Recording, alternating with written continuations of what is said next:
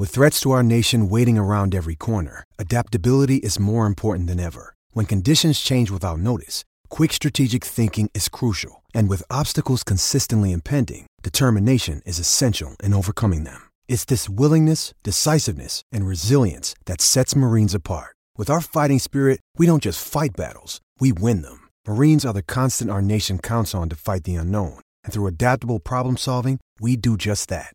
Learn more at marines.com. Space. Some regions are vast and empty, other areas we call closets. Fortunately, Kevin from the Container Store has answers. Right. Kevin, what gives you the power over space? I'd say Elfa customizable closets. With free design and Elfa's adjustable shelving and drawers, I can create space in any size closet. Kevin, master of space and closets. Or just Kevin. Plus, right now, save 30% on Elfa and installation and earn up to $500 in credit through February 10th. At the Container Store, where space comes from. Where is that music coming from? Welcome to Scuderia F1, the podcast that's always up to speed with the latest Formula One news. Follow us on Twitter at Scuderia F1 Pod and subscribe to the show on iTunes and Stitcher. Now, here are your hosts, Mark Daly and Kevin Laramie. Good day, good night, and welcome to Scuderia F1, the podcast that is always up to speed with Formula One.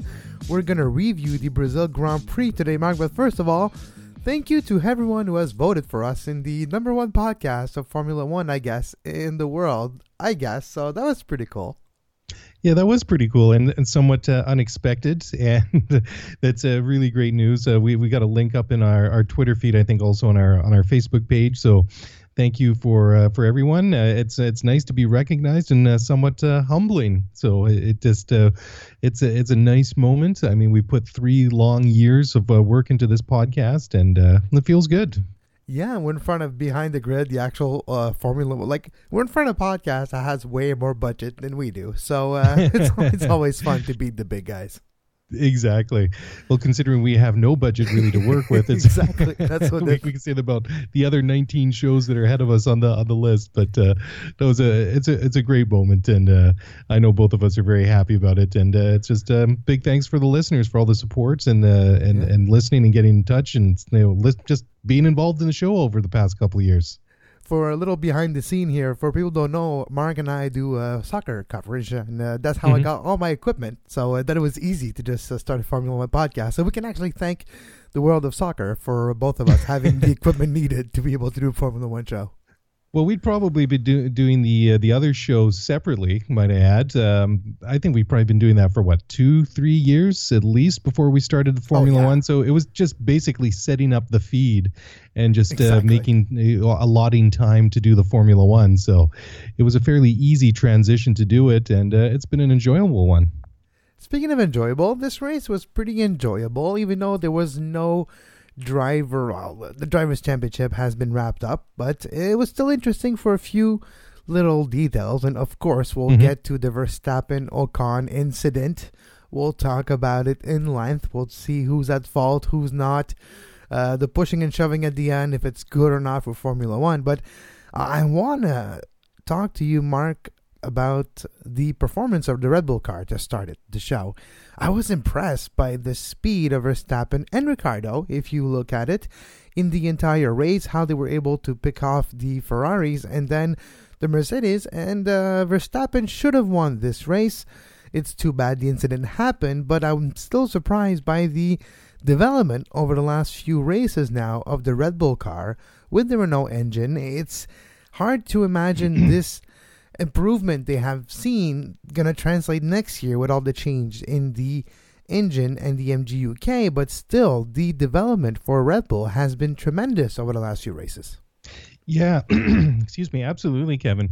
And it really kind of makes me wonder, where's this performance in the Renault engine been for the past couple of years? I mean, they were miles ahead of everybody, literally, in the high altitude of Mexico City a couple of weeks ago. But going down to South America, to Interlagos at Sao Paulo, they were still extremely impressive. Of course, poor Danny Ricciardo fell foul of the gremlins once again and had to start with a grid penalty, which was unfortunate. Of course, he didn't finish the race before, but just in terms of pure power, it is very, very impressive. And it's all that more impressive that just how Well, we know Red Bull has a good car, but just how much further ahead they are, of course, than McLaren, the other Renault-powered customer team, and then, of course, of the Renault factory team themselves. It's amazing. And now I kind of, I'm just asking myself, and I'm sure a lot of people are asking the same questions. Are they going to have similar success next year going onto the Honda engine? But if you look at some of the other news around, Max Verstappen is saying that the Red Bull's absolutely not lying. That's the exact words that he used about the performance and the strides that Honda has made. So he really believes that they're going to be able to help them contend for a championship next year, which is a bit of a mind blower, but amazing if true. Yeah, if true, that could be really impressive. If the rest of it, because we all know the improvement of this car. Yes, the Renault engine has been helpful, but it's not what really changed over the last few races, right? It's everything else surrounding it that allowed maybe the Red Bull to more efficiently channel that power of the Renault engine towards the wheels and make the car faster, and especially the grip. I think that's what the biggest improvement was with the Red Bull car over the last few weeks, especially in Mexico City and in Brazil, is the grip we've seen on that car. Both versus the Mercs and the Ferrari, you've seen a Red Bull car that has more grip and seemed maybe a bit easier to control on straight lines and on curves too. And you've seen Verstappen being able to overlap easily cars in a very small gap, but as well was able to overtake them in parts of the track that are maybe more dusty, a little less grippy, with less tire marbles on them. And we've seen Verstappen with the mechanical grip, what I feel it is, and not just aerodynamic. We've seen the car having more grip, so I think it's a little bit of a combination of the power, fine, but it's more how they process that tire and the suspension adjustment and the aerodynamics improvement. But I would not be surprised at all if the suspension and the traction of the car is due to a lot of work by the Red Bull crew for fixing and improving that suspension. Yeah, absolutely. And Kevin, I'm just going to put this out here for you. Of course, this past weekend, Mercedes wrapped up the Constructors' Championship, which is their 5th in a row. And I think, although obviously it's an incredible achievement to win a Constructors' Championship, let alone multiple in a row, I think that years from now, people that didn't really sit through and watch the season closely might be a little bit misled at how close it was at times, and might kind of look, oh well, that was the sort of peak Mercedes or whatever it might be, depending what happens over the next couple of seasons. But I mean, it really was a lot closer than that. I don't think it was really so cut and dry. But the thing is that Ferrari obviously was going back and forth with Mercedes up until the summer break. Obviously, after Spa and Monza, that was the real turning point then in the season. And then when they went off form, they went off pretty quickly, and the change was pretty abrupt. However, I'm kind of wondering if an improved Red Bull team that is able to challenge more for race wins and be more of a competitor, more of a rival to the top two teams, is really what it's going to take to knock Mercedes off that pedestal, or really make it a little bit more difficult from them, because obviously it's been Ferrari that's taken the fight to them over the past couple of seasons. But I think if we're ever going to see a change in Formula One, unless Ferrari comes out and gets it right, or Red Bull comes and gets it right, or is able to beat Mercedes one-on-one, I just kind of wonder if maybe that's as well. It's obviously another possible scenario. Right now, you know what it reminds me of? Maybe to a lesser extent, but it brings me back to the end of the 97th World Championship mark, where you had the Williams and the Ferraris battling for the world title and the constructor title, with the McLaren team getting really, really good late in the year. And this set up the dominance for the years to come after, with Mika Häkkinen and David Coulthard. I really feel this could be the case right here, where we see Red Bulls coming into coming of age in this second generation of success for the Red Bull crew after the Vettel years and those 4 championships.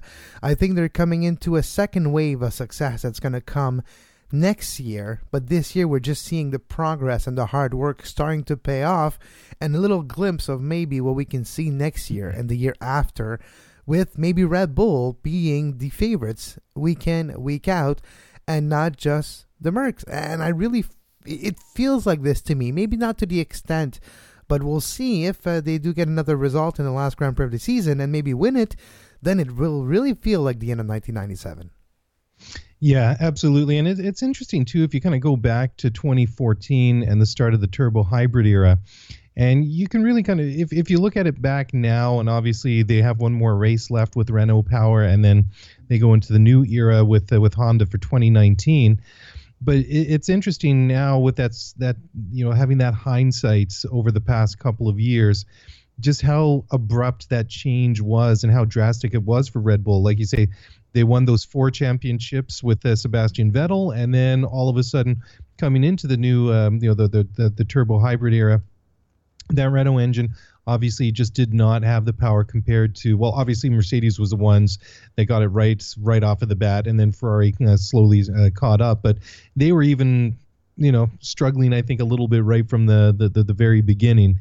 And it's interesting, only I'd say in the latter half of this year that Renault power unit really seems to be making some strides. So we'll know this time next year whether the switch to the Honda engines was either an inspired move of genius or one of the biggest blunders ever in Formula One. I mean, there's a lot riding on it. I mean, considering how strong that they are finishing this season.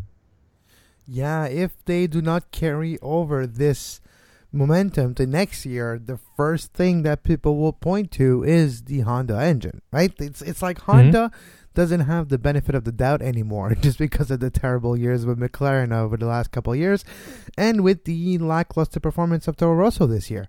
Not that the car hasn't been good. It has been good, but unfortunately the drivers were not able to get the most amount of points out of races, Brendan Hartley. And so that's where mostly of the blame is this year too, is that Honda part of the partnership that stands out. But if people are right in the Red Bull research and development area, maybe they do understand that the engine is going to be really powerful and they will be able to carry over that momentum. But that's the biggest question in the hierarchy of Formula One for next year, is where will Red Bull end up? Yeah, well, I think if you're McLaren, they're probably hoping that things aren't going to go as quite as Red Bull is hoping, of course, because, I mean, they paid a lot of money to break that contract early after the end of last year. And they just haven't. Well, I mean, the McLaren is obviously the car itself is a big problem, but there is so much riding on it, and it's going to be a really, really interesting year next year. I mean, just from a lot of different perspectives, the Red Bull Honda partnership is one. You have all the different changes in the teams with the drivers. You got Charles Leclerc going to Ferrari. You have Kimi going the other way to Sauber. You have Mercedes staying the same. Can they keep going and keep dominating and win another championship or two? I mean, it's going to be really fascinating to see. And then, of course, there are still a couple of seats really up for grabs for next year that haven't been completely decided. But just to finish up on that one thought of yours, what you're just talking about the Toro Rossos, they started pretty good. I mean, Gasly had an incredible race in Bahrain at the beginning of the year, but now you look at it, what about like 18 races later, between Gasly and Brendan Hartley, they only have 33 points in the Constructors' Championship, which is only good enough for ninth, which puts them just ahead. Well, not just ahead, but, well, I mean, it's only Williams before them. And what makes that kind of interesting, too, is that the new Racing Point Force India, Mercedes or whatever they call themselves now, they have 48 points, and they basically had the slate wiped clean because all the points that they had accrued up until the first half of the season, until Lawrence Stroll and his consortium stepped in to buy the team and get them out of receivership, they forfeited all of those points. So that just really kind of puts that into perspective. And for me, what looked like a very promising season for Toro Rosso has kind of really fizzled out. I mean, they're several points behind Sauber, they've also fizzled out in the past several races. But again, interesting situations to watch for next season. All right, let's move and let's dive right into it. The juicy stuff. Yes, exactly. Max Verstappen versus Esteban Ocon. By this point right now, you're all aware that Max Verstappen was leading the race, trying to pass. He's actually, Ocon tried to unlap himself. It is more accurate. Verstappen was minding his own business, then Ocon comes into it and overtakes Verstappen to Verstappen's right on a left-hand corner, and then when it comes back to the right-hand corner right after it into a type of S right there, while Ocon was inside, Verstappen didn't leave any space for both cars, so they touched. Fortunately, Verstappen was able to continue and finish second, but unfortunately for Max, he was overtaken by Lewis Hamilton with a subsequent little delay of spinning out and coming back into the track.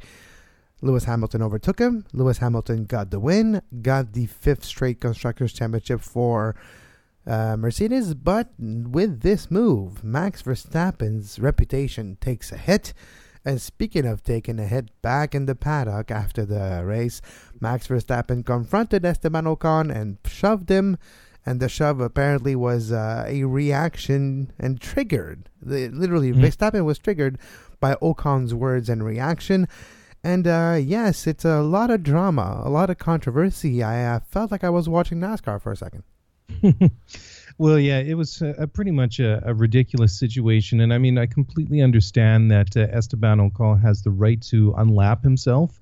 But don't race with the race leader, and don't do it in the corner that he did it in. And yeah, I mean, you could make the argument that that Max should have given him more room going through that first series of corners there at Interlagos. But still, I don't think he expected Ocon to still be racing side by side with him. And true. I mean, his reaction when he got punted off the track there coming out of turn 2 was immediate, and he was very, very upset, as you would well expect. But the one thing that I was surprised at is the damage that Max sustained during that crash with Ocon. Is if you just look behind the side pod on the right hand side of the car, is just where it sort of tapers in when it just goes around the back of the radiators. Is the floor there was actually quite badly damaged and broken, and I think Max had said something fairly quickly over the radio back to the pit saying that he had sustained floor damage. But I think at that time, I can't remember the exact lead he had over Lewis. I'm thinking somewhere between 4.5 and 6 seconds. So I mean, he had a comfortable gap that if everything had stayed the same, I would have expected that it would have he would have maintained that lead, if not extended it a little bit in the final segment of that race. But of course, in the time that he was off the track and then getting back up to speed, and then getting back, just working out the frustrations, just focusing back on the race itself, he ended up a similar distance, I think, behind Lewis. And what I was surprised to see is, despite that damage that he had to the floor of his car, by the end of the race, he was able to basically close that gap. I mean, he wasn't close enough to challenge him, but at the end of the race, I mean, Max was only 1.5 seconds behind. I mean, if that race went another 10 laps, I think despite the damage to his car, I think Max was racing with about 50 extra horsepower, which was just the steam coming out of his ears after the accident. But, that's just talking about the aftermath of it. It wasn't a good look. I can completely understand Max's reaction, and although maybe it would have been better for him to restrain himself and not lash out once, not twice, but 3 times to push Ocon. I mean, Ocon was just kind of standing there and grinning and just kind of like not apologizing for anything. I mean, the guy was not in contention, and I really believe that if you want to put some blame on Max for not leaving enough room going into turn 2, that's fine. But I think that the majority of that blame has to fall on Esteban Ocon's shoulders. Well, I agree. And when I say not enough room, I have to explain myself. I'm basically taking maybe the same stance as Lewis Hamilton did in that little room after when the top three drivers are talking to each other. Like, yes, he's allowed to unlap himself. That's well and fine. He has nothing to lose. You're the race leader. So it's the same thing of when you have a big brother and a smaller brother. Yeah, the smaller brother did start the fight, but did you have to punch him back? You're the older brother. You should know better, and you should maybe be a bit more conservative at that moment, and that's what maturity will give Verstappen on the track, and that maturity will be eventually, the next time it happens, you just let the guy go. Just because, you know what? I'm not going to risk a win for this. Let the guy by you, and you can probably overtake him in the next few laps if you need to, or just run your own race when you have nothing to lose at that point for him. If you actually trying to stop from overtaking you and trying to play it risky, you do have a lot to lose. And that's maybe the stance that I'm taking. I am blaming Ocon for the touch and for the risk that Esteban Ocon did do. But for Max Verstappen, he needs to have the maturity to understand that even if he lets him by, there's no foul there. There's no risk, and he's actually less risk than if he tries to close the door. So I think that's where it's important for Verstappen is, you had a lot to lose by just trying to hold the point or to hold the argument. And maybe next time you'll be a bit more conservative in how you handle your car when you're leading with 30 laps to go. Well, I think that's also part of the process of him maturing as a driver, because as ridiculous as it seems to suggest that a Force India could unlap themselves from a Mercedes, but just to switch that Red Bull with, say, Lewis Hamilton, and if Lewis was in that same situation, I would just I can't imagine a scenario that he wouldn't give way or find a way to preserve the car and maybe react with some sort of indignity or outrage over the radios, like, what the hell is this guy doing? But first and foremost, protecting the car, protecting the lead, and making sure that you come home in first place. And because it's a different situation, it would be different if going into turn one, Ocon breaks himself and slams up the rear end of Max Verstappen's gearbox, very much like we saw with Verstappen and Ricciardo at Baku early in the year. That's a little bit different. Then you can put that 100% on Ocon in that situation. But like I say, I mean, going into those corners, you can really. That's why I say I think maybe call it 95-5 or 90-10, 85-15, depending on your point of view where the blame lays. But I couldn't see Lewis doing the same thing, and I guess that explains why Lewis said he didn't really point fingers one way or another and just sort of labeled it as a racing incident, albeit an unfortunate one if you're Max Verstappen. Yeah, exactly. And Lewis Hamilton was literally like, yeah, he had the right to unlap himself, and you had the right to react the way you do, but if it would have been me, I would have just reacted differently. And he says, like, he literally said to Max Verstappen, he had nothing to lose. You did. And he was basically saying, what? Even though it's his fault and all, you're like the cyclist versus a car on the road. As much as sometimes you're mad at the car because he's always cutting you and not supposed to do so, you're on a car and you're on a bike. If you brake earlier, the car passes by, he doesn't hit you, you're not going to have a broken leg. If you're trying to hold your ground and to argue with the car, you might have a broken leg. So, that's what happens in a way.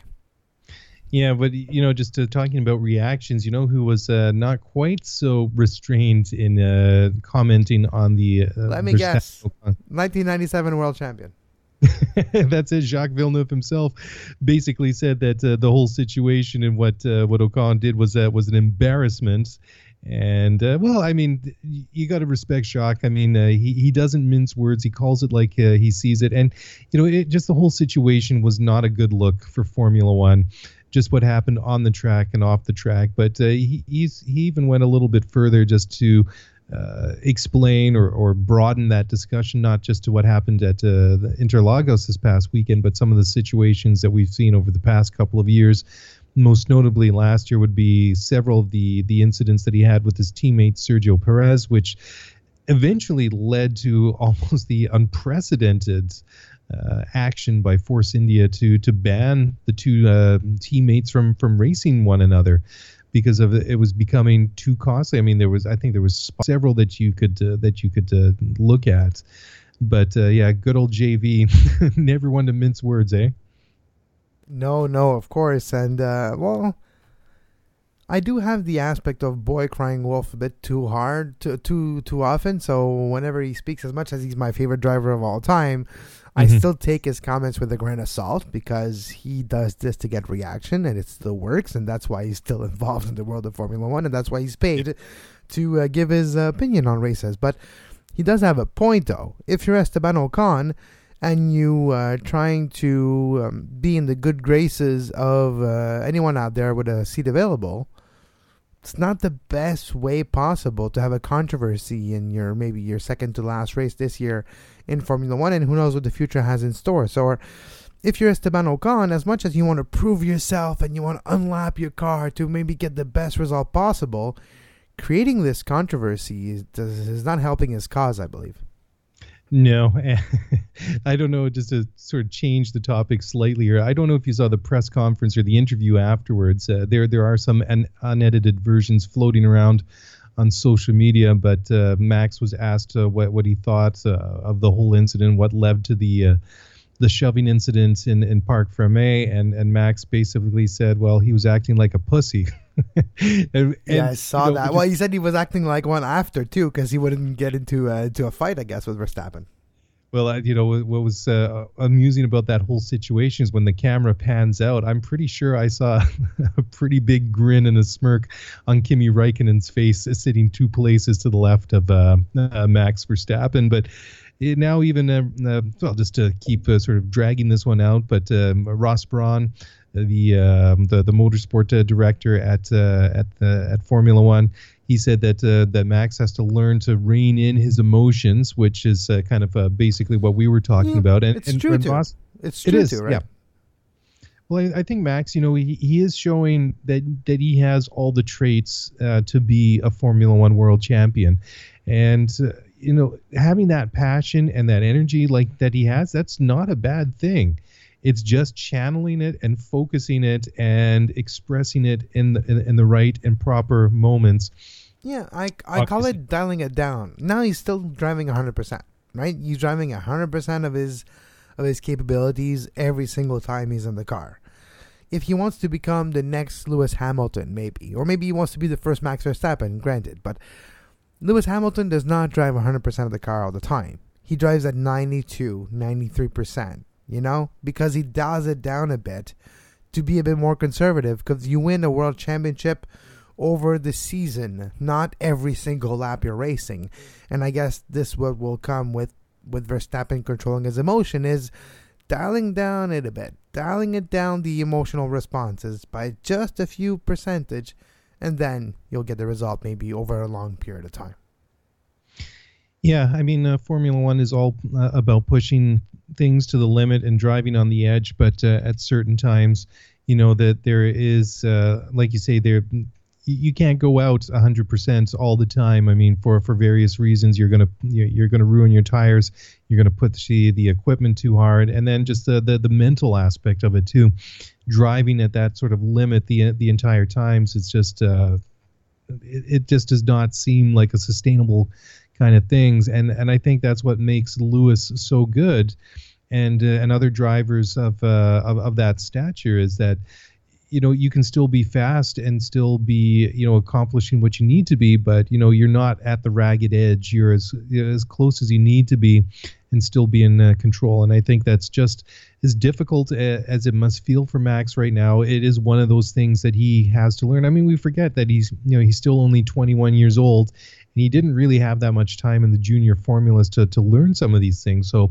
a lot of the development that we've seen over Max Verstappen over the past couple of years since he's been in Formula One, and then, of course, making the jump from Toro Rosso to the Red Bull senior team, is that he's basically kind of been figuring it out as he's been going along. And, of course, we saw earlier this year that it took him a good half a dozen races really to get things figured out, because I think we had this discussion about the patience and the focus earlier in the year, especially when he put it into the barriers at Monaco and FP3, and that was the real turning point, because after that we saw Max come to Canada a couple of weeks later and be more focused, and the Max Verstappen after the sixth race of the season, whatever it was in Monaco, up until this weekend has been a completely different Max Verstappen. I mean, he's been more focused, he's been quick, he's been doing all the right things, and unfortunately this past weekend he did one little thing that's kind of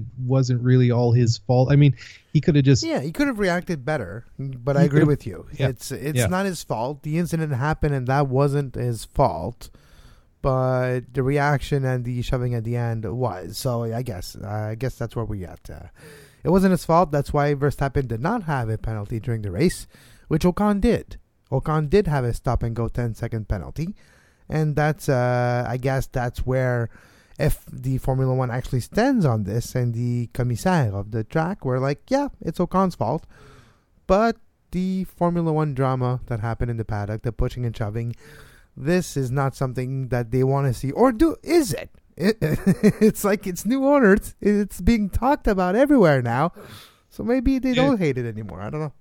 Is it a case that there's no such thing as bad press? Because, I mean, for better or worse, I mean, it wasn't like they were throwing haymakers at each other there. It wasn't exactly. It was a very conservative shoving. Like, I've seen worse in the metro yesterday when I was walking, so we see a lot worse all the time.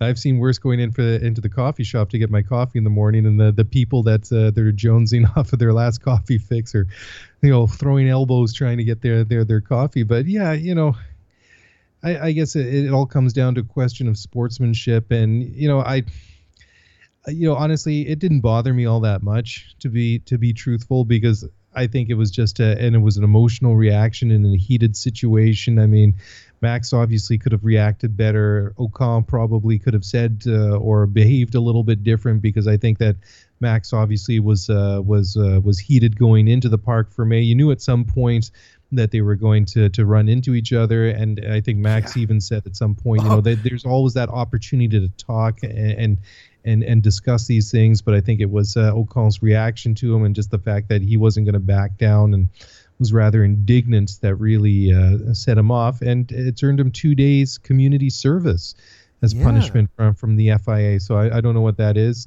I'll sign autographs, maybe. Be like, make sure you come into the Grand Prix 2 days earlier. You'll have a little booth where the public can come and see and get your autograph. But just to go back to, I think it was premeditated though, because when you hear Verstappen, when he's late in the race, he's like, yeah, I just hope I can find him in the paddock after the race, in the bac fermé. So just with that comment, like, yeah, that's probably why he got the 2 days public service, because his violence towards Ocon was premeditated, because he was already looking forward for the race to be over just to find Esteban.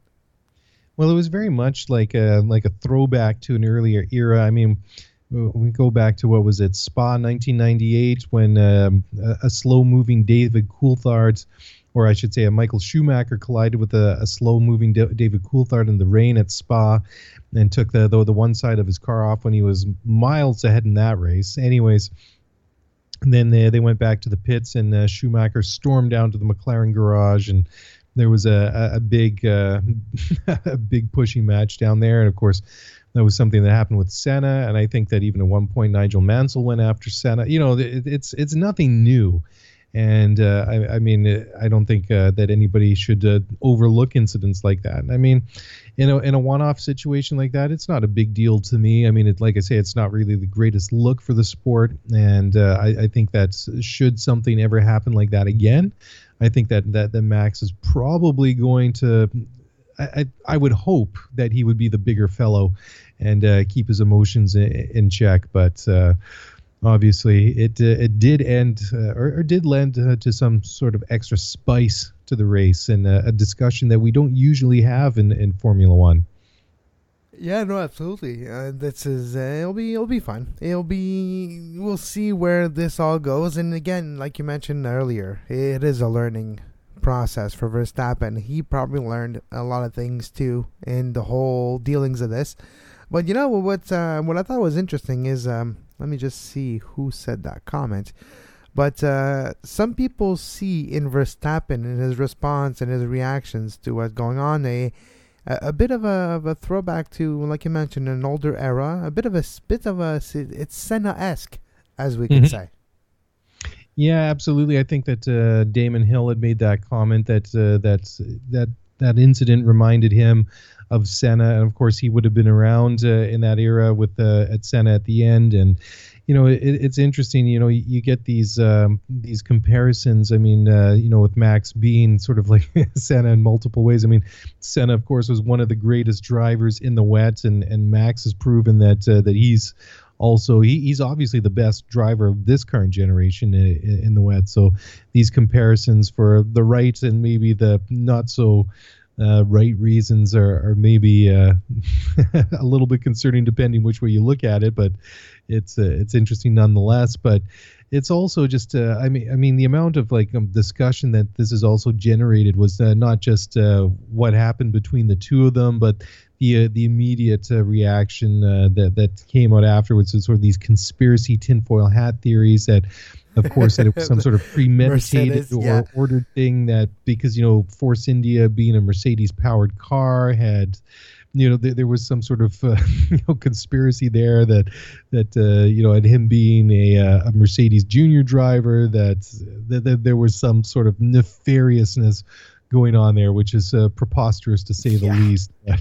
Right, the risk involved, just the risk involved. Exactly. Imagine something goes wrong, someone gets injured or a car crashes, and you never know what can happen when a car crashes. Can you imagine if it's known that it was deliberate? No, it's like no one will ever take such a risk just to secure a Constructors' Championship that you would have gotten anyways. And no, it's conspiracies at this level where you need more than two people to agree to do something. It never exists because people never agree on stuff, and no one would have ever agreed to pull this off.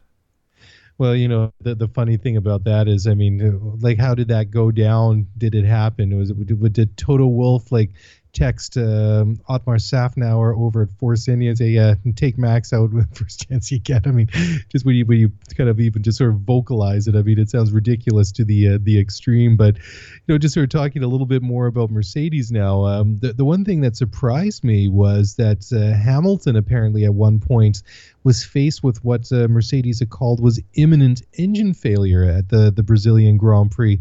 And basically, I think it was about it was somewhere between lap 25 and 30 where the engineers had basically they were having a discussion, and it came over the radio network in the Mercedes pits that Hamilton's engine was overheating. It was operating beyond the upper level safe limit, and they expected that engine to fail within a lap or two. And obviously that didn't happen, and I had to chuckle afterwards about what I'd called Lewis Hamilton's almost unholy good luck. I mean, first of all, he benefits from that tangle between Verstappen and Ocon, and then you hear this afterwards that his engine had failed or was about to fail only about a third or a quarter of the way into the race, and he still goes on to win the thing. I mean, talk about a guy that's got the golden touch, but it goes back to that old saying, when you're hot, right? Yeah, and when you have good luck, luck follows you around. Yeah. And I think 2018 and 2017 are Lewis Hamilton's. When did Rosberg win? Was it 2017, 2016? 2016, yeah. 2016, yeah. So the last 2 years, Hamilton won with a lot of luck, too. 2016, he ran out of luck all season long, too. But, maybe he's going to run out of luck for next year, Hamilton. And maybe he's actually emptying all the good luck karma he has this year, and next year maybe Verstappen will get that good luck, and you never know. I still feel like it might be a 3-horse race next year, and Red Bull might be the best of them three. We'll see. It depends on how Verstappen and Gasly can actually work together. Yeah, that's going to be an interesting dynamic. But just to finish up that thought you were making about Lewis Hamilton, I think that finally when Lewis decides to call it a career, I mean, I don't think he's the kind of guy that'll keep racing forever and ever just to sort of pad his own numbers. I think when the time comes, he'll be ready to walk away. And if the luck's run out by then, I'm pretty sure Lewis can take a look back and say, yeah, you know what, I had a pretty good run when I was driving in Formula One. All the different race wins, the championships, and everything that he's achieved. And I mean, he's blown the pole position record out of the water. I mean, he beat Schumacher's record, Senna's record over a year ago, and then Schumacher's, and then I mean, he just keeps going and going and going. So he'll own that record, which I am sure will stand for a very, very long time until somebody else equals it. Yeah, we'll stay probably, I don't know, in perpetuity. We never know. But yep. To finish on Hamilton, he won 50 of 99 races in the turbo hybrid era for Lewis Hamilton. So that's more than 50% of the race he has taken under a hybrid era. So that was with turbo and hybrid era. So that was with Mercedes, basically since, 2012, 2013? So yeah, something like that. Yeah, 2013. So 99 races, about 6 years. That's what it would be. So not too bad for Hamilton. Yeah, he's definitely had a pretty decent run over the past several years. And of course, I don't know if you saw it too. They did replay some of those highlights from 2008 when Felipe Massa was world champion for about 30 seconds until Lewis crossed the finish line just in the position that he needed to just to sneak that world championship away from him, which had to be one of the most exciting climaxes and finales to a world championship in recent memories. Of course, that 2 years ago in Abu Dhabi on the final race of the year, with Rosberg kind of just managing those the last couple of Grand Prix, and then Lewis leading that race and kind of backing him into Verstappen and Vettel behind them.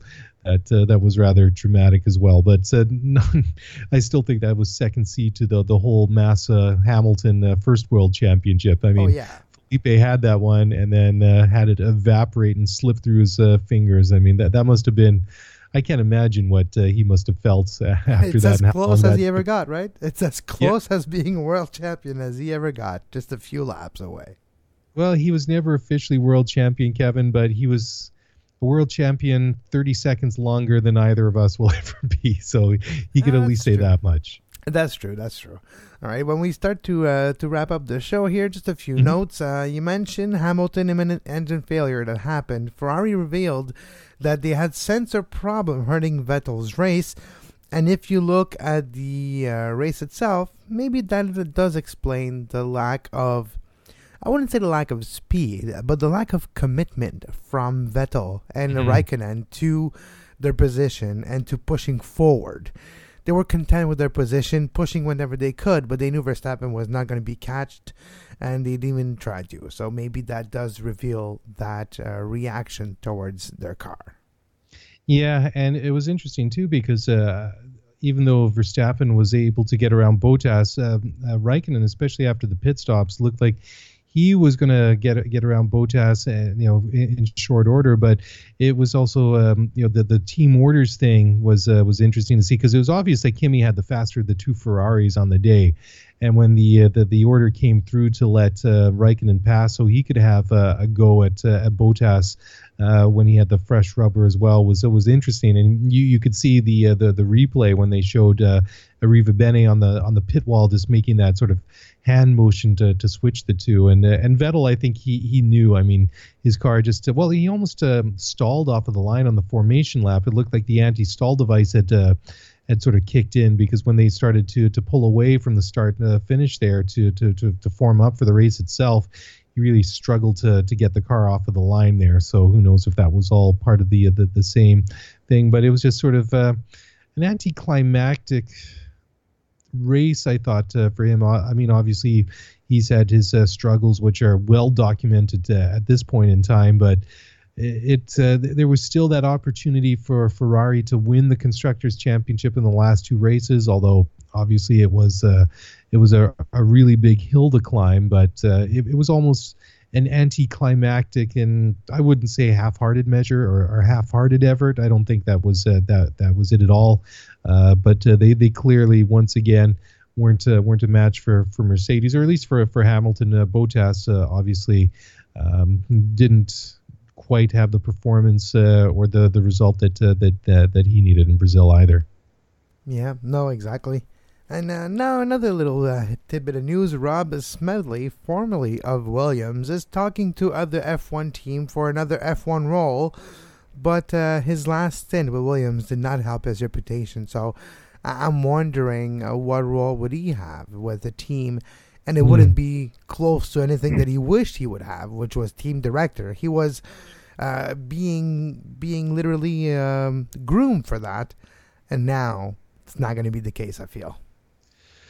Well, yeah, when you look at how quickly they've really fallen off, I mean, they've lost their way big time just in the past couple of seasons. And what with Paddy Lowe going there after 2016, leaving Mercedes, that is, to join Williams at that role there, and Smedley heading up, what was it, the vehicle performance director role or something to that effect. I mean, it really looked like that they had some good pieces in place there, and obviously, I mean, they've gone backwards and dropped like a lead balloon. So it's not really a good thing to have on your resume. But, I mean, he's been in F1 for a while, so it'll be interesting to see where he pops up. But talking about things popping up, the new FIA crash response system made its F1 debut in Brazil. A lot of the details haven't been released. They'll make that known over time, but it's more of an automated system that the first responders will use when coming to a crash or an incident at a race. And apparently it's saying that a lot of the data on what's happened in the accident can be transmitted without voice and different ways. It can be transmitted automatically, basically, is what it is. And they're saying that even a time saving of 10 to 20 seconds can make a big difference. So that'll be interesting to see what exactly and how the system works in greater detail once they sort of finalize it and make it public. But yeah, it just goes to show you again, Kevin, just how there are so many aspects of Formula One that are completely high tech and space age nowadays, and it's in every aspect of the sport. Yeah, no, I agree, and we maybe keep the last one for our next show, because we'll need things to talk about probably for the next race, and that's interesting because it's a whole conversation about what's good for one team versus good for the entirety of the grid. And so, but I want to leave you with this, Mark. You know what's going to happen in 2019? You remember what 2017 got me all excited about? Well, 2019, it will happen again. Fernando Alonso back at Indianapolis for the Indy 500, and with McLaren too. Yeah, it's that's like a story that just never seems to go away, and it'll be interesting to see Fernando at Indy. I mean, he did really amazing last year in his first crack at it, and unfortunately, when did his engine blow up? It wasn't too far from the end. It was like a little 30 laps left in the 500, something like that. It was maybe 3/4 of the race in. Yeah. I mean, obviously the 500 is a real tough test, well, for many reasons, not just on the cars and the drivers, and it was just unfortunate. I mean, he had just had a fantastic month there, just in testing the rookie day, qualifying the race itself. I mean, he just looked like a guy that looked almost instantly comfortable driving that Andretti Honda around Indianapolis. And well, I mean, there is no doubt about how good of a driver Fernando Alonso is. I mean, his legacy in Formula One, I think, is tarnished by I think a litany of what ifs. Who knows whether he got the best advice? Perhaps he was just, it was more his personality and his nature that got him into the situations and the bridges that were burned. But definitely, if there is a guy that can win the Triple Crown and be the first guy to do it since Graham Hill, who won Monaco, Indianapolis, and Le Mans, I'd put my money on Fernando. So, well, he only needs Indy because he won Le Mans this year. So that's a big difference since the last time he went to Indy. Is this time he's got Le Mans too. So yeah, we'll see. That could be done this year. But what I find fascinating is he going to do more than just one race? That's a question, because his calendar is quite open next year, so he might have more time to do more than one race. Well, that's right. And the thing is that Fernando keeps saying that, I'm a racer. I love to race, and I love going out there each and every weekend. So I think he's one of those guys that if he's still enjoying it, and as long as he's competitive, be it in endurance cars, be it in Indy, whatever he chooses, I think as long as he's having fun and he's got a good car, then I think we'll see Fernando Alonso around for a while yet. Maybe he'll become the next AJ Foyt or Mario Andretti. I mean, because they both of them they raced for quite a long time. I mean, I can still remember when Mario was racing in the IndyCar. I mean, that was probably early 90s, mid 90s. Yeah. I remember I've seen like two Andretti race at the same time. So yeah, it must have been like 94, 95. Yeah, that would sound about right. I mean, even at that time, Mario was quite salt and peppered, and I mean, he'd been around for quite a while. But it's true, he was racing at the same time Michael was. Salt and pepper, I would say, probably a lot more salt though than pepper. So he was up there. But no, you're right. Absolutely. All right. As always, Mark, where can we find your personal work, and where can we follow you on social media? You can follow me on social media on Twitter at MarkJRDaily, and that's Mark with a K and a Daily with an EY at the end. And you can follow this show also on Twitter at Scuderia F1 Pod, and we also have a Facebook page, facebook.com/Scuderia F1 Pod. Thanks for the follow. I'm at Kev Larme, and as always, until next time, have a great Formula One. Thanks for listening to the Scuderia F1 podcast. If you want to get the show notes for this episode, then head over to ScuderiaF1pod.com. Want to get in touch with us? Then email us at ScuderiaF1pod@gmail.com. Space. Some regions are vast and empty, other areas we call closets. Fortunately, Kevin from the Container Store has answers. Right. Kevin, what gives you the power over space? I'd say Elfa customizable closets. With free design and Elfa's adjustable shelving and drawers, I can create space in any size closet. Kevin, master of space and closets. Or just Kevin. Plus, right now, save 30% on Elfa and installation and earn up to $500 in credit through February 10th. At the Container Store, where space comes from. Where is that music coming from? Space. Some regions are vast and empty, other areas we call closets. Fortunately, Kevin from the Container Store has answers. Right. Kevin, what gives you the power over space? I'd say Elfa customizable closets. With free design and Elfa's adjustable shelving and drawers, I can create space in any size closet. Kevin, master of space and closets. Or just Kevin. Plus, right now, save 30% on Elfa and installation and earn up to $500 in credit through February 10th. At the Container Store, where space comes from. Where is that music coming from?